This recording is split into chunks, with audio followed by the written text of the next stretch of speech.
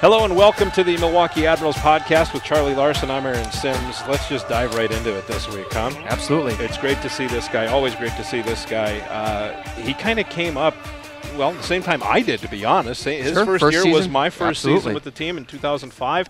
And he's gone on to great things, won a Stanley Cup. It's great to see Rich Peverley. Rich, thanks so much for doing this. We really appreciate it. How you been? I'm doing great. Thanks for having me on. I really enjoy this. We really appreciate your time. Family's good. Everybody's good. You're back in Guelph, right? I'm back in Guelph. Yeah. I'm not far from Darren Hadar, so we kind of speak every once in a while. It's neat to see because he was a teammate of yours when you started with Milwaukee. Mm-hmm. It was his last season in Milwaukee. Mm-hmm. He had an unbelievable year. Yeah.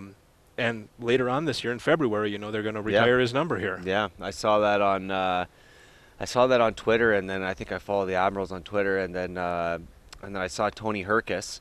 I always see him in Traverse City. He scouts for Tampa, and we were talking about it. And he's so modest. He didn't even know he was. Herc is a guy that you would never know. Yeah. He was the greatest scorer in NCAA history. Yeah. He was a Stanley Cup champion. If you didn't know who he was, he would never tell you. No, You'd exactly. have no idea. Exactly. He's a great human being, and we're both happy for Darren because Tony was helping out that year as like a volunteer assistant coach. In 05-06. Yeah, right. in 05-06. So like he actually helped me a lot with face-offs and different things, and he was a great influence for me. So he was a good buffer when I first got to know Claude because, as you know, Claude could have been a little rough around the edges to start. Right, he can rub you the wrong way a little bit, Yeah, for sure. yeah. For sure. Well, let's talk about like how you came to play for the Admirals because you so you graduate from St. Lawrence in 04, and then the next year you have to play in the ECHL. You're playing in the ECHL because it's the NHL lockout year, right? And so then you go into 05-06 and you're back in the To start off in the East Coast League in the East. They don't call it the East Coast League anymore. It's just the ECHL. And who's your coach in the ECHL? Carl Taylor. Carl Taylor. See, comes playing full for circle. Reading. Full circle indeed. Yeah, that was a funny year. Lockout, everybody getting sent out. I started in Manchester on a tryout, and the coach was actually I forget his Hughes, is Jack Hughes' dad. And Oh, really? Yeah. I didn't realize that. Yeah, and in Manchester, and I remember getting That's cut. where the All-Star game was for the AHL that year in 04-05. Yeah, and I remember that quite clearly because I got cut, obviously, and then I went down, and then Carl had me. He was great. He was I really enjoyed it. I kept in touch with him. But I think I was playing we had so many guys get called up. I don't know where I was playing. Carl said, you're going up to Milwaukee. You're going to play in Chicago tonight. So my first game was in Chicago. And going from the ECHL, we had good crowds in Reading. It was 15,000 in Chicago. Back then. And that was the height of Chicago, right? They were the anti-Blackhawks, and all the people were coming. All their games were on TV. Right. They had recognizable veterans. All of that stuff. Yeah, they had some great teams, and I ended up getting an assist that game, my first game, and I think Claude really kind of liked me. And obviously as a player, you don't know if he likes you or if he doesn't like you. But do you remember who you were playing with that first game? Yeah, it was Timofey Shishkinov. Shishkinov, he got traded that year. Him and I don't remember who the other person was. It might have been. Could have been Pivko, maybe. Maybe Marco Rosa, maybe. Could have been too. Yeah, might have been one of those guys. He was kind of just thrown in. Oh, you know who was? It was Brandon Siegel. Oh, sure. I stayed with that line. It was me, Siegs, and Shishkinov for a while. And then, I remember coming down and my first kind of meeting, and we played Saturday night off, or Sunday off, come in Monday morning, and Claude calls a meeting, and he goes around, and he goes, all right, we're holding court. And he just goes around and rips every single guy around the room. He said, you can't play here, you suck. And then he came around to me, and he goes, are you sweating at this point? Oh, I'm just sweating. I have no idea what's he gonna say. So then he's like, I don't know. I'm not sure about you. The jury's out. We'll see if you're good or not. and then he goes around and he goes to Darren Hadar and he goes, I don't worry about you, Hazy. you do it for. He's like, you always bring it. I don't worry about you. They had those guys that you probably know. Those guys had their battles in the past, big though, time, right? for sure. Yeah, I mean, those were two Especially stubborn hockey players that that Cup year. that butted heads quite a bit.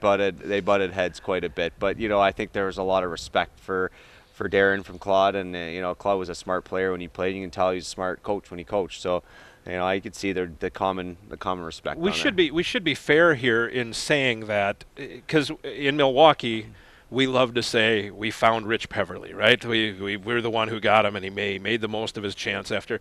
But it would have been, if it wasn't Milwaukee, the next day somebody was going to call. I mean, it was just like you said, you were on the wrong side of the politics of the game, in that you weren't a draft pick, and it was the lockout year, and eventually something was going to shake out. Claude called me in the summer. About, I don't know if it was for a tryout or a contract. He said he wasn't sure, but Ray Shiro was the assistant general manager, and Ray had a St. Lawrence connection. So he watched me a few times in the ECHL during the lockout, and then I think Ray was hoping to give me a chance. I say Ray and Claude are the ones that kind of gave me a chance to get my foot in the door from the American League side, for sure. And Claude obviously helped me. Probably, if I wasn't for him, I don't know if I would have played in the NHL, just to be honest. Well, and it's nice that you come in and you're playing with guys, because Brandon Siegel at the time was sort of established, and Shishkinov was definitely established. Yep. How many times have you seen in the past a guy gets a call from the ECHL, he plays 4 minutes with two guys that are out there to just throw hands. At that time, they're just going to throw hands or something like that at best, right? There's no skill, no offense to those guys, but that's just how it goes. It's funny how it works, eh? Like, so Fiddler got called up. Yes. And the reason I got called up was because Fids got called up. And then I become teammates with Fids in Nashville, and then we played again in Dallas. Right. So, and we still speak. And now you are doing similar jobs for the Stars organization. Yeah. So now he's he's back in Kelowna now. Yeah, he's a head coach, our associate coach up in Kelowna. So how's he going to do with those long bus rides? Fids, we love Fids, but I think he got used to the, Yeah, he likes this. He likes the extra stuff. Yeah, for sure. How's he going to deal with the 18-hour bus rides? Well, who knows, right? Who knows? I was on the bus from here to Chicago, and I don't even know if I could last. It's a different day, isn't it? It is. So the Admirals end up having an awesome season that year. Yeah. Make a deep run in the playoffs. First round, we beat Iowa. We're on our Jake Moreland. I don't know if you even remember if you remember the name. Came in Game 7. Game 7 after not playing well in Game 6. We won that game, and we go on to lose to Hershey in the finals. And you said to me, actually, that is the most fun you have ever had. And this is when I think you were still playing, probably not including the Stanley Cup, but the most fun you've ever had in hockey. Not necessarily even the games, but just the teammates and getting to know the guys. And we had so much time off because we were sweeping everybody. Yeah. There was just a lot of time to just have fun and bond and things like that. I was talking to a couple of the guys about it yesterday. Like, I think we played like 10 games in 40 days or something. It was something crazy. Well, remember, because Hershey had graduations in the building, so the Admirals swept the second and third rounds. Yep. And Houston Hershey went long. Grand Rapids. Exactly. Hershey went long series, and then once we played the first 2 in Milwaukee, and then you had to wait another week because their building was booked with high school graduations. Oh my gosh, that was crazy. Brookie says that's what went wrong. The championship didn't come to Milwaukee. Sheldon Brookbank told me because you swept everybody and you just had too much time to sit around and think about things. Yeah, we had a lot of fun. Like we had a really good group, and we were always like, I remember we were over to the Harp there yesterday. We were on that patio many times, and it was great. It was just a great group of guys. And when the guys came down from Nashville after their first round loss, like, they were all great guys. Yeah. And it's shown in their careers. I actually remember getting a text message from Shea Weber that night that they lost in the first round, and so they're coming, and he said, let's do this, right, or something to that effect. Like, he was excited to come down here and do that. And you see that, with a lot of organizations, that doesn't happen. Like, guys come down, and it's not like they don't play hard, but they don't probably have the impact that they should have, given that they're skilled in their skill level in the NHL compared to what they do down here. Yeah, that was pretty crazy. I remember that because 7 against Iowa, and Claude called me in and he said, we're getting Toots back just for this game. Yeah. So Nashville was nice enough, going to be a healthy scratch, send him down, let's play Game 7. He came in, I think he scored and had an impact away. He scored goals. He laid out a guy in the first minute. Yeah. He just crushed a guy in the first minute, and then he scored the first goal of the game. Yeah. And Claude calls me that day and says, or calls me the day before and says, Tutu's coming down. Nobody knows about this. I don't want this on the lineup sheet. I want Iowa to be as secretive as possible. I want Iowa to find this out when he comes into warm-ups. Yeah, I remember And I'm not joking with you. And that was that. But do you remember, because the crowd wasn't huge. I think it was a Sunday afternoon game, if I remember correctly. It was, because it was Saturday that Claude told me, because I was at a Cubs game. So it was a Sunday afternoon game, and it wasn't a huge crowd, and it's first round of the playoffs, and people aren't totally in the swing of the playoffs yet. But there was electricity when people saw number 22 yeah. come out. Do you remember that at all? Oh yeah, I remember. He just had a presence. Yeah. Especially at this level, he came down and looked like a man among boys. Right. Like he was just so dominant when he got on the ice, and what a great player he was in his time. Oh my goodness, he could run around and scare guys. Did you play cards with him in the back of the bus? I think I was still kind of a rookie back then, Right, so I was probably yeah. more towards the front. See, the people. I remember him when he was with us, and he was kind of back and forth that season. Yeah. But I remember somebody back there telling me, and I don't remember who it was. It might have been Rick Barry, because I got along. Rick and I talked quite a bit, right? But he said Toots is never out because he doesn't believe in banks.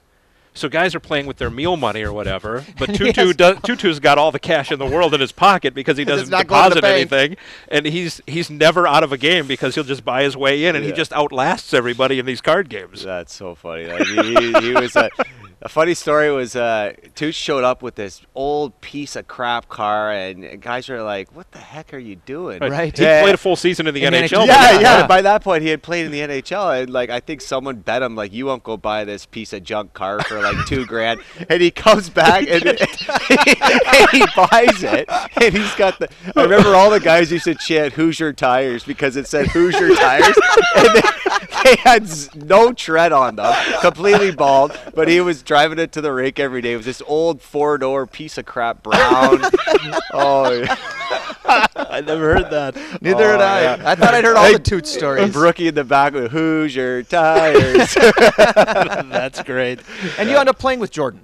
Yeah. You are centering a line with Him Scotty and Uppy. Upshaw and Jordan Tutu. Yeah. That's a pretty, like the top line would have been Hadar, Gamache, Craig Clausen, Clausen. and our number 2 line is 2 guys who go on to play a combined probably 1,500 games in the NHL. That's pretty impressive. Yeah, it's pretty impressive. Like I saw Uppy, and Uppy was up at camp with us this year, Right. and just kind of seeing him again. I ran into him once in a while, but we had a good line there. It was a lot of fun. Upshaw was dominant as well in that playoff. He was really, really good.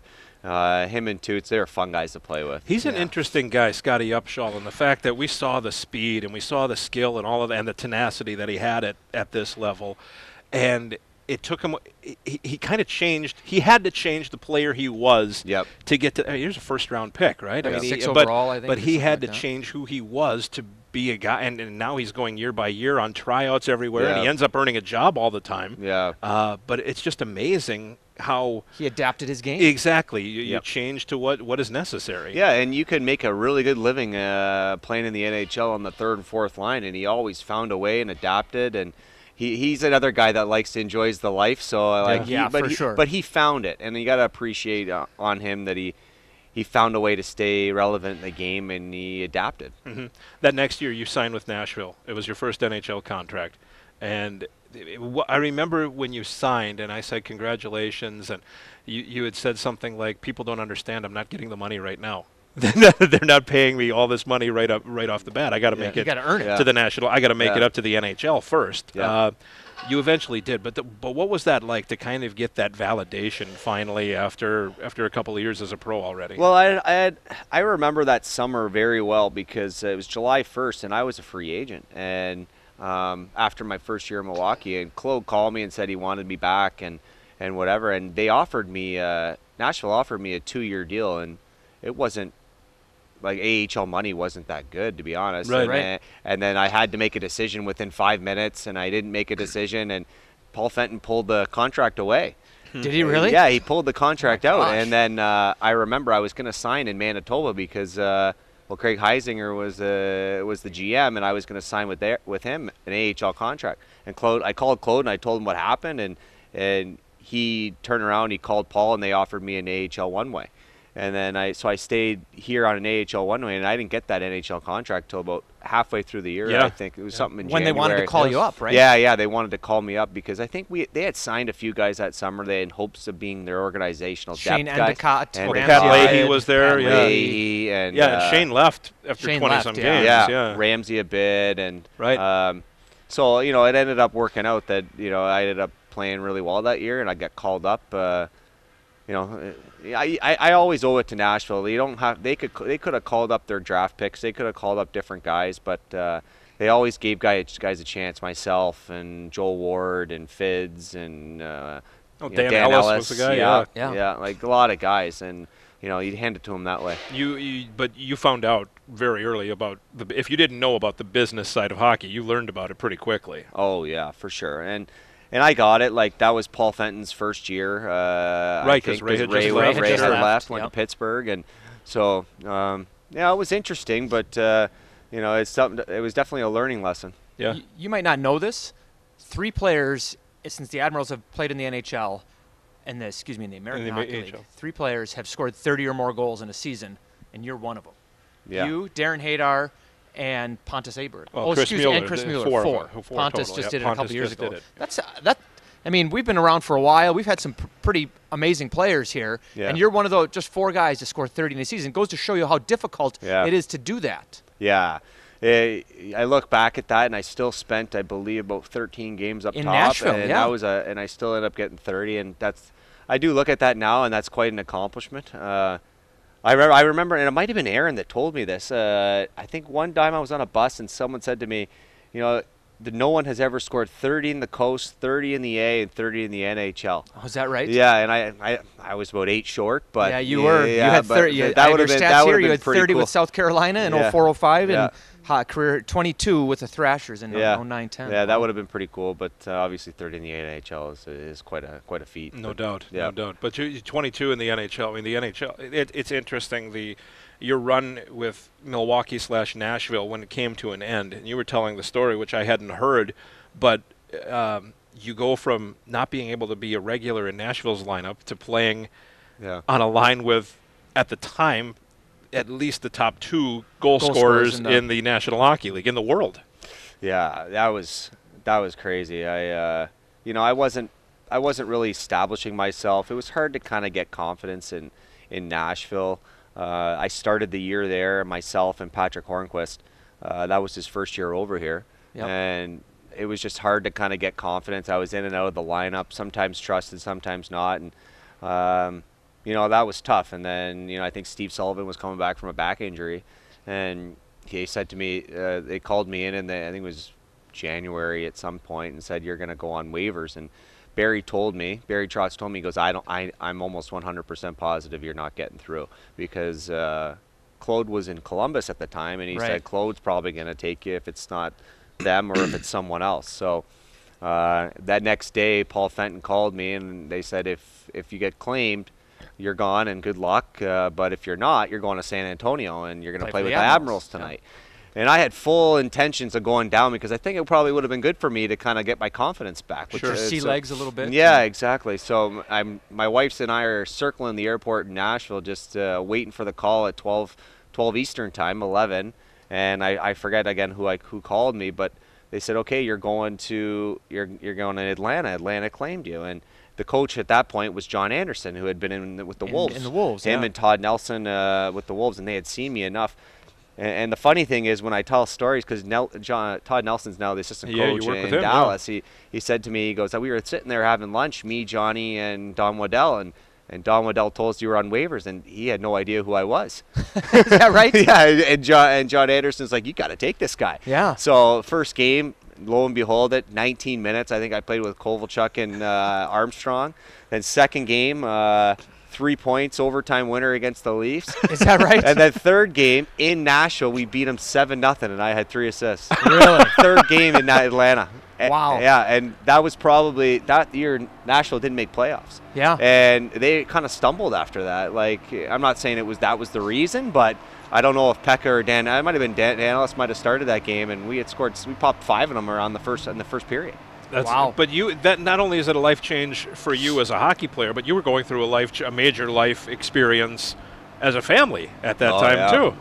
Yeah, my wife was just got told she was pregnant, my first, and I remember. And you're living in Nashville. I'm living in Nashville, and I'm like, oh, okay, we're gonna have the baby in Nashville. No, we're not. We're going to Atlanta. Yeah, called my parents and said, can you come down and drive Natalie from? Luckily, it was only like a 4 or 5 hour drive, Nashville to Atlanta. So it worked out well. So Atlanta was kickstarted my NHL career. What was it like to play there? I mean, we know it has had the Flames and it had the Thrashers, and they both have since moved on. Yeah.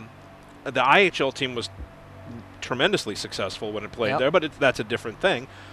what was it? Were there diehards? Was it Yeah. hard to get diehards? There was diehards. There just wasn't enough of them. Yeah. There's so many transplants there that I think if the team was successful, right, it probably would have done okay. But when you didn't win a playoff game and made the playoffs once, it was kind of tough.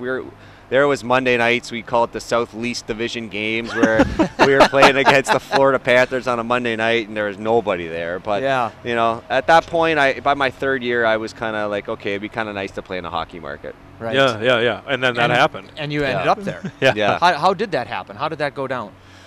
Well, we had a little bit of a changeover. I think Kovalchuk the year before was traded, maybe a year. Yeah, I think it was the year before. Quite a few players came in. Rick Dudley came in as GM, Craig Ramsey as coach, and we kind of I think we were kind of stumbling, kind of middle of the pack that year. We brought in Bufflin and Ladd and who was the other one? Ben Eager. So there was quite a few guys that got there from Chicago, and then we weren't doing that good, and I think I was making 1.2, and this is where the salary cap was kind of coming into effect, and I remember that Boston told me someone told me I was going to get traded, but I had to wait because of the way the salary cap was. So Boston traded for myself, and I was making 1.2, and Mark Stewart and Blake Wheeler were making a combined like $4.5 million. So they needed to shed salary because they wanted to get Thomas Caberlet from Toronto. So they go and they make the trade for me, and then 2 seconds later they make the trade for Caberlet just so that they could be cap compliant. So it worked out. It worked out well. I had a role right away in Boston. They put me on a third line with Chris Kelly and Michael Ryder, who were outstanding guys and outstanding players, and we just kind of rolled from there. Did you ever? Yeah. Did you ever all the way to the Stanley Cup? Yeah. When did you know? Like every team sort of has a point. Like they know, like, hey, we're this really is special, good. Yeah. This is special. When did you guys know that? When I first got there, we went on a 6-game road trip out in Western Canada, and we just gelled right away. Like there was just great human beings, great guys in the room. We all gelled right away. We all going out on those road trips. You got to eat together, you got to hang out together, and we all kind of just really, really gelled really well. And everyone was great, and there was no cliques. And we would go and we'd go out to our dinners together, go out and go to the bar after games, and it was just a lot of fun. And that 6-game road trip, I think we swept it out in Western Canada, and we won all 6 and came back, and we just started going. And that first round, we lost the first 2 games at home against Montreal. We were down 0-2 right away, and we thought we were in a tough spot. But then Mark Recchi came up and he had a big speech for us, and boom, we won the next 2, and then we cruised from there. And you're play Vancouver in the finals, right? And so you go there. It's a 7-game series. Yeah. Right? And play game 7 there in Vancouver, and they have you guys win it, but then outside in Major Vancouver, riots. major riots, yeah. right? Like, it was nuts. I remember pulling up to the game because we had to play at 5:00 Pacific time. Right, because this needs to be game. Prime time. Yeah, 8 o'clock Eastern. Yeah, so I remember we fly in, and then we would always fly in day before, and then we wouldn't do anything for games 1, 2, and 5. So then for game 7, we flew there day before and we skated to change it up. So the next day we go to the rink, and the chaos just started way before the game. Is that right? Because they had all the TV booths and everything outside. It was a nice day, and we pulled up, and I was in a cab with Brad Marchand, and they see us, and you could the cab had to go through a crowd to get near the rink. And finally, people are jumping on the taxi, hitting the windows. Well, you're in it. We're like, are we going to be alive right. to make are it we to the get rink? To play the game? Yeah. So finally, the cabbie goes we called, I think, the PR guy and for Boston, and we're like, what do we do here? He's like, just get out of the cab and run, and I'll open the gate. So because there's a fence around the arena. So me and Brad just books it because obviously he's the one he's the rat. Way hated more than I am. Yeah. And we just start sprinting to the rink, and there's people chasing us. It was crazy. Oh my goodness. Unreal. Yeah. So ended up he had a great game. I think he had 3 points, 2 goals in that game, and wow, it was just. What is game 7 of the Stanley Cup Finals nerves like? Yeah. You can say it's just another game. But it's obviously you try to treat it like that, but that's not possible, is it? Yeah, we went in obviously not winning a game there yet. And right. I think there was a few things said Mark Recchi probably said something. I remember I said to Mark Recchi, you know, the last 3 Stanley Cup winners have won on the road. On the road. And we were like, oh yeah, okay. So there's, you know, and then we ended up going in. You score the first goal, and it just changed the tide. Right. And you could see Vancouver. They're at home, all the pressure. We didn't have as much pressure as them. Yeah, there's nerves, but we didn't have that type of pressure. Right. And Vancouver definitely had that pressure. Luongo especially. Yeah, right? and the first goal wasn't great. I think he kind of fell, and then Bergeron scored the second one shorthanded where he slid into the net, and it was kind of like, okay, the tides are turning, and we really didn't give much after that. And obviously Tim Thomas was outstanding, but you know, we were rolling. You always had a good memory and a good respect of the history and all of that stuff. But the way you're talking, do you remember like everything about games? Yes, you do. Yeah, like I couldn't tell you every single goal I scored, but I think Charlie brought up the Bret Michaels concert. I remember that game against Peoria because at the old Bradley Center, they would have the one end would lose the stands, and that's where the concert, that's where the stage would be. Right. And I remember scored 2 goals at that end. Right. Yeah, against Peoria. And I mentioned this before we started rolling here that John Bitter is a huge Poison Bret Michaels fan. And at the time, Rock of Love was what Bret Michaels was known for. So we bring in Bret as one of the Admirals Concert Series games. And it's a lackluster game. You know, I think we're down 3-2 or 2-1 or something like that. And then Bret had filmed a segment saying, hey, and now I'm going to throw it down to my friend John Bitter. And John proposes to his wife, who has no idea what's going on. Like, she's totally caught off guard, and I couldn't imagine. Yeah. My wife said to me, like, if you had done that, I'd have said no. And then, so that happens, and Bret goes back up on and says, hey, congrats, guys. You know, I hope you have a great life together. And then we go on and win, and you score a couple of goals that game. And you told me after the game, you said, you know what? That got me going. That got us excited. Like, we were so happy for him. And we just was like, this is cool. Well, you know, John used to come out with a boy. He sure did. He was a lot of fun, and he was almost like a teammate. So when we saw that, we were like, okay, we got to get him going, boys. Yeah. And I remember we ended up having a great game, and we ended up winning. But that was so much fun for us because it brought so much energy to the building. Like, the crowds would come in. I remember John Bitter when we had what was the concert? Was it REO Speedwagon? Yeah. And he was just in love with the band. For sure. And I think we won all those games almost. I'm not saying we won every game, but it really kind of fired you up because we had a good crowd at those games. Good electricity. You feel that. Yeah, you feel that electricity. You feel that. For sure. Yeah, and you want to put on a show and make it a whole night of a show. Yeah, and the crowds are big, and the thing about the concert games is those crowds also consume a lot of alcohol. That helps to, you know, the hockey fans. It lubes it up a little bit. Right, the hockey fans who are coming to love the hockey, they're taking it seriously, right? As they should, but the people who are coming for the concert and for the fun time, like, hey, let's go after it. They want to see a show. Yeah. They want to see a show. That was awesome you guys started doing those concert series. I think that's quite a fun thing for the players too. It's funny you say that because REO is coming back again this year. Oh no! Yeah. They probably loved it the first time. Yeah, exactly. Well, I've actually got we played REO that year. We beat them in a shootout, and just like you're saying, the stage is down there, and our photographer has this great picture of a guy. I can't remember who we were playing. Pekka makes the save on him, and Kevin Cronin's the lead singer for REO Speedwagon. He's sitting on the stage with his feet over the stage, and he's cheering for the game. Like, he's out there watching it. He told me that game there that you're talking. Well, it wasn't that one. Maybe it was the one. Yeah, maybe it was. But he was telling me he's tight with like Bernie Nichols and all of this stuff, right? So he's a huge hockey guy, which is really cool. You win the Cup in 11. You go to the White House. Yeah. What is that situation like? Do you get patted down? Is it like? I mean, how rough? How challenging of a day is it, or is it just because you probably can't goof off a heck of a lot? No, there wasn't. I think before we had like a little bit of a preparation talk on what was going to be said and the things we were going to do, and we all had to dress a certain way, and you know the security going in. I remember you got to go through the gate, and then the bus went on.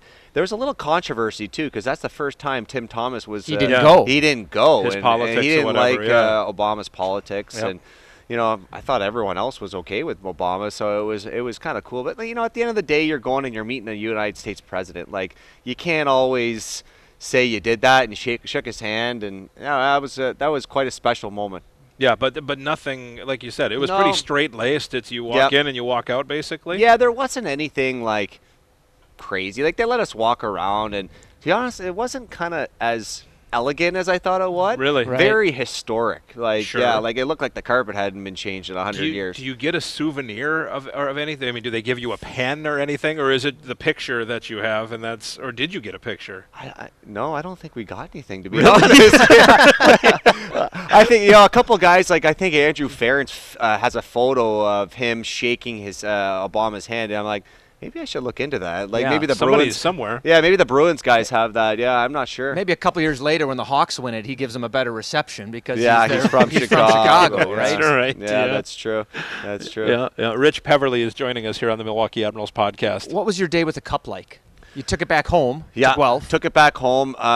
Just tried to find a way to get it out in the public so that everyone could kind of enjoy it, people around us, and just enjoyed it with friends and family, and had a band, and just kind of partied. It was a great day. It wasn't anything. I didn't do anything overly exotic or out on the limb, but I just wanted to hang out with my friends and enjoy it. And where were you in the order per se? Like what time of the year was it? it was like end of July. End of July. Yeah. So it had been other places already. Yeah, I think I had been to Europe already, and I remember the guys like at midnight, you gotta have it, you gotta be done with it, and I'm like, oh come on, like midnight, but Yeah, like, right. yeah, but it was a drink, a bit of a all-day drinking fest. I think by midnight most people were ready, Ready to be done. Yeah, ready to be done. But it was a lot of fun. Is that the best part of it, though? The celebration. It's one thing with your teammates, but it's another thing to be with the people who have been with you as long as you can remember.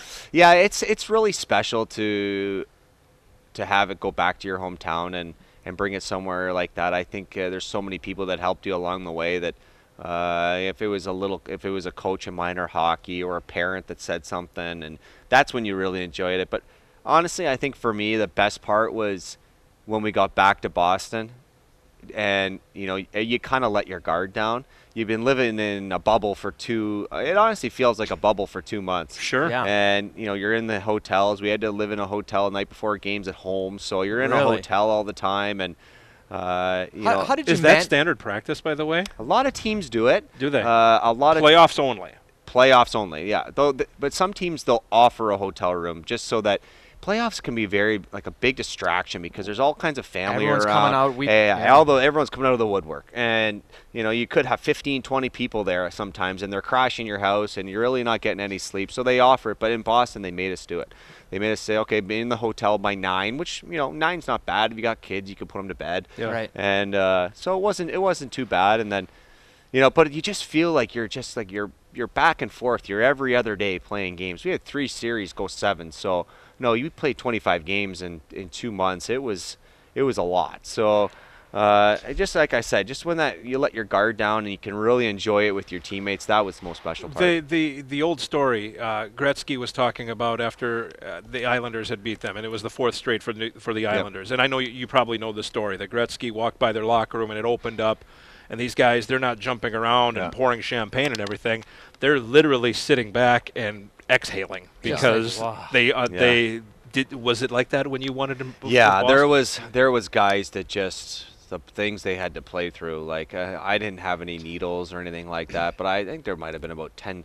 I think Vancouver might have had more than us, but I remember someone saying we had 10 and they had about 12 needles going in where they're just shooting up just to get through. Yeah. That was a hard part. Probably the worst injury I saw for that was the year we lost in the Stanley Cup final to Chicago in 2013. And Patrice Bergeron had a punctured lung. Yes. And you're just like, holy jeez, like how is he playing through this? Yeah. But they found a way. He's a Hall of Famer. Oh, isn't he? He's by far, yeah, no question. He's probably him and Chara are the best leaders I've ever seen. Yeah. Yeah, they were unbelievable. Yeah. Rich Peverly joining us here on the Milwaukee Admirals podcast. And then it kind of ends. You get traded. You talk about salary matchups and all of that stuff. You get sent to Dallas, where they still employ you now.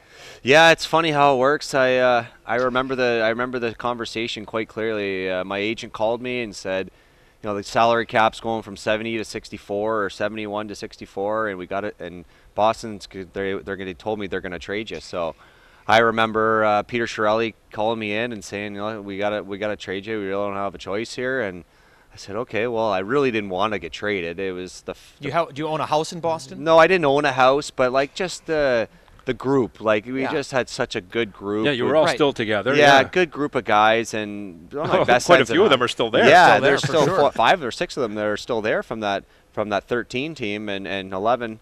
But all those guys, and it really kind of really hurt me a little bit that way. But I went to Dallas, and I had unfortunately had my career there, but yeah, it's too bad I couldn't stay. I could have stayed longer in Boston. But you know what? I wouldn't be here if probably doing what I do now, and I love what I do now. Player development with Dallas. Well, you mentioned your career ending there, and I don't want to get too far into it if you're uncomfortable with it, but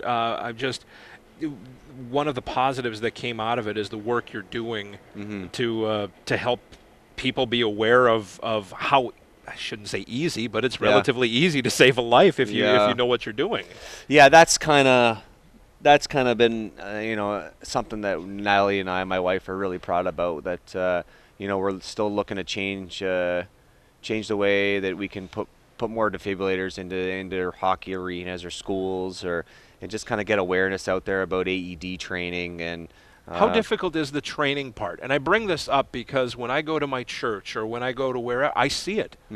But I honestly don't know if I was stuck with having to use it, if I was there with somebody else and something were to happen. And it's incredibly, I don't know how I would handle it. It's incredibly straightforward, but it's easy to say that because when you're in a stressful situation, you don't know how you're going to react. You don't know how You don't know how you're going to react. And luckily for you, you had world-class medical people right there.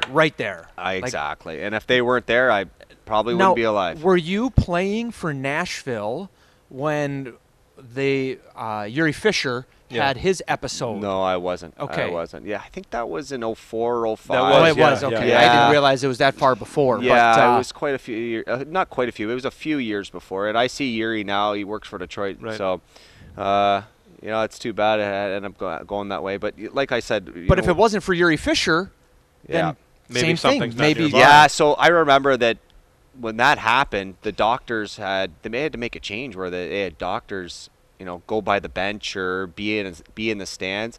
And then what happened to me, they now require the doctors to be right behind the bench. Right. And they weren't behind the bench for some games where they were about 10 rows up or 15 rows up. And if with all the commotion, sometimes they couldn't get down. Right. Now the doctors, because of what happened to me, they have to be right behind the bench. Is that right? First row behind the bench. Yeah. Wow. Yeah.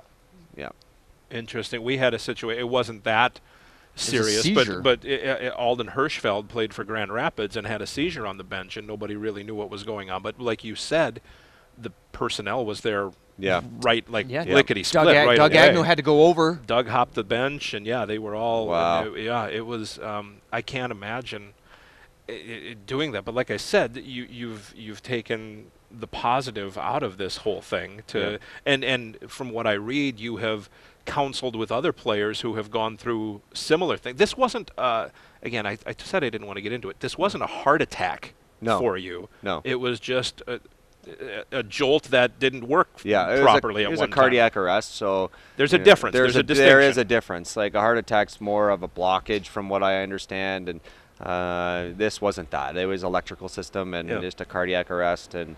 I speak with some guys. Craig Cunningham, obviously, what happened to him in this league. Right. I played with him in Boston a little bit, so I see him quite a bit. And now what Craig went through is 1,000 times worse than what I went through. Right. He's had about 25 surgeries, and good on him. He's still very positive, and he's working for Arizona now, doing some scouting. So. He's another guy. He's turning it into a positive. But everything with you is great, right? Yeah, I've had no issues since I've had surgery. Yep. And as we're doing this, you had just finished running through Panther Arena. Arena. You look like you could go play right now. Honestly, do you feel like you could still be playing? Give yourself 3 or 4 weeks to skate. I think I could, but the way the NHL is now. It's so young. Like once you hit 30, I think they're finding ways to get you out of the. So you look at like Scotty Upshaw. Like he can't find a job. He can play. Yeah. He's in phenomenal shape. But they want the younger guys now, and I think you got to find a niche. And I think you know, I kind of found a niche a certain way where I was still kind of productive in Dallas, but I was winning a lot of face-offs. I was still one of the best guys in the league. Yeah. So, you know, I would have maybe had a few more years because of that, but I don't know if I would have lasted this long, but I think I would have had a few more years for sure. One thing, and the Admirals don't see the Texas Stars a lot, but they see it 8 times this year. Yep. Yeah. But one thing over the years I've noticed with them, and you're as a developmental coach, you get to work with these players, but it seems like they do such a good job, if not the best job from what I see, and this is with all due respect to everybody else, of finding these college free agents. Yeah. They do a great job of that. There are a lot of guys that weren't drafted that play meaningful minutes not only for Texas but make their way. Ben Gleason is a young man last year who went up and played 19 games in Dallas. Yeah. I mean, they do a great job with that. Scott White has done a phenomenal job with that. For years. For years. He was in Iowa. Yes, he was for years. And I'm going to kind of take a small credit for Ben Gleason because he was an Ontario Hockey League guy, and myself and some other scouts had seen him. And we have a player, Nick Camano, who just got down from Dallas, and he was in Hamilton. Scored his first goal. Yeah, and they won a OHL championship together with Ben Gleason. So I got to see Ben quite a bit that year. So, you know, we pushed and we were hoping we got him on a tryout. We just wanted him as a tryout. He's a tryout for a rookie camp last year, and he played unbelievable. And we signed him, and they ended up playing 19 games. Yeah. You know, Joel L'Esperance is another one. Right. Justin Dowling, Bayreuther. He was a big name signing, but like L'Esperance, tryout guy. Justin Dowling, who's now in Dallas, started in Idaho. There's just been countless guys. Justin Dowling is a guy who's gone through the grind. Oh, has he ever? Yeah. Right. I mean, and so when you you kind of went through the same thing. When you make it to the NHL and establish yourself as a regular.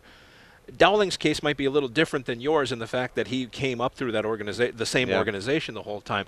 But is there like an immense amount of respect for this guy that he put up with the time. All of this stuff going on for how many years before he finally got a chance to say, I'm here for good? I'm going to say this with all due respect. I think the American League guys do. I don't think the NHL guys do. Really? Because, you know, they're to them, he's just a fourth-line guy or third-line guy that's kind of just found a way to make it. Right. But you talk to the guys around the room that are in with Texas, you know, or the management that's been there, like he had some unbelievable playoff runs, regular seasons. Like he was that year we lost to Toronto, and I think it was 17 or 18. He was just. It was 18 because Carl was the assistant there. Yeah, he was just a beast, and like for a little guy, he just took over games, and you know that's how he translated it into games last year. Yeah, indeed. Anything else, Charlie? You got anything you want to add? We've kept him for so long. We right? have, like, yes. He's probably got work to do. Still. Exactly. Nope. What is the job like? Are you traveling all over the world? Are you going to Finland to meet with draft picks and all of that? Yeah. So, you know, Scotty Nickel, who I played with in Nashville, obviously was doing it with Nashville and Milwaukee, who's now become the GM here. But you know, he was kind of my first phone call when I heard about all this on how to do this. And a lot of things that I asked him is what they did in Milwaukee and in Nashville. It's kind of what I've kind of created my own template about how I wanted to do the player development for Dallas, and I do it with another individual who's more on the strength and conditioning side. But yeah, I live in Ontario, but I try to see Texas as much as I can because those are your prize prospects. The closest to ready, yeah. And then you got to get the other guys ready so that when they're ready to make the transition to either Dallas or Texas, you know, they're prepared. So, you know, past few years, I've gone over to Europe a couple times a year. We've had, you know, Miro Heiskanen was playing. We sent him back after we drafted him. Roope Hintz, the same type of thing. They've worked out. They've worked out phenomenal. They've been okay. Player development right there. No, those guys were great players, and but it's a fun job. You get to go over and see all the players. But you know what it is a lot, and Yuri Fisher told me this, is you just got to have a good relationship with their coaches. Their coaches are the guys that deal with them every day. Yeah, and you could have an impact on the players, but it's the coaches that have the impact on them. And if you're delivering the same message as the coach, you know, hopefully it's a successful one. Yeah, that's a great point.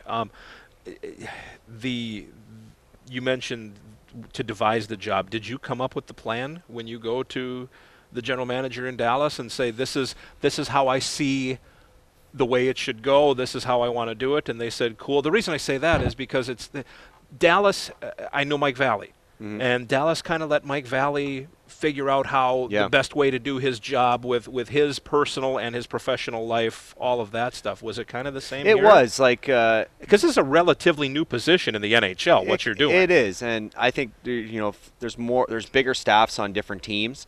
But for myself, there's now 3 of us. But when I first started, it was myself and another guy, and he lives in Dallas, so he was spending a lot more time with our American League team, which is important. So I would just Jim Nill, who's obviously a great general manager and had been around a long time. He said he lets guys do their work, and he gave me a small template for the first 3 months of the season. Said, okay, you just got to go and see everybody, right? Yeah. And you got to do the work. You got to do the work. And but these were just kind of a guide. Like it was a guide. This is how you get the start. Yeah. So luckily, Les Jackson, who's been with Dallas and he was with the Minnesota. North Star. Yeah, he's with the North Stars. Is a phenomenal person and a great mentor to me, and so has all the other management. But they've given me countless ideas on development, if it's certain things and certain schemes or different strategies on how to deal with a player, or if it's evaluation or how do we get a player better. And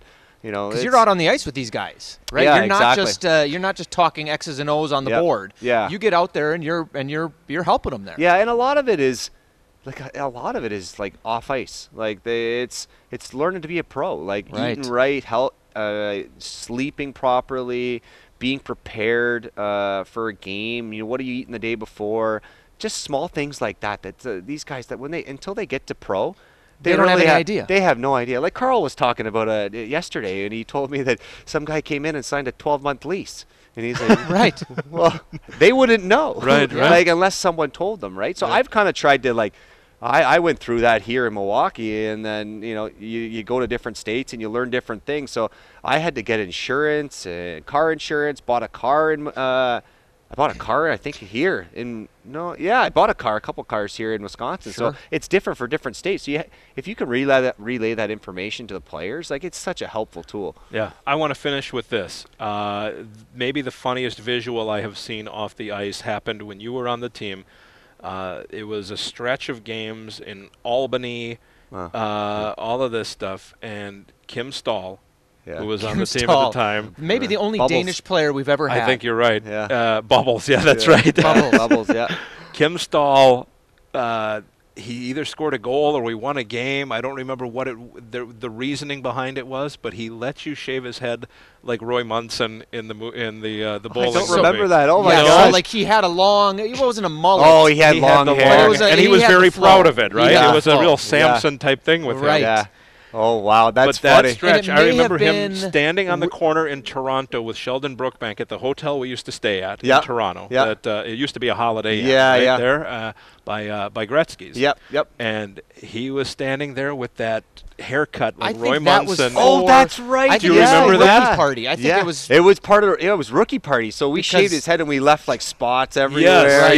But He left the flow in the back. Yeah, we always tried to have the rookie party in Toronto because it would drinking be age drinking 19. age for the young guys. So that was always fun. But what a character that Kim Stahl guy was! Oh my gosh, he had an apartment way out. I think it was off Brady Street. Yeah, and it was 3 levels and.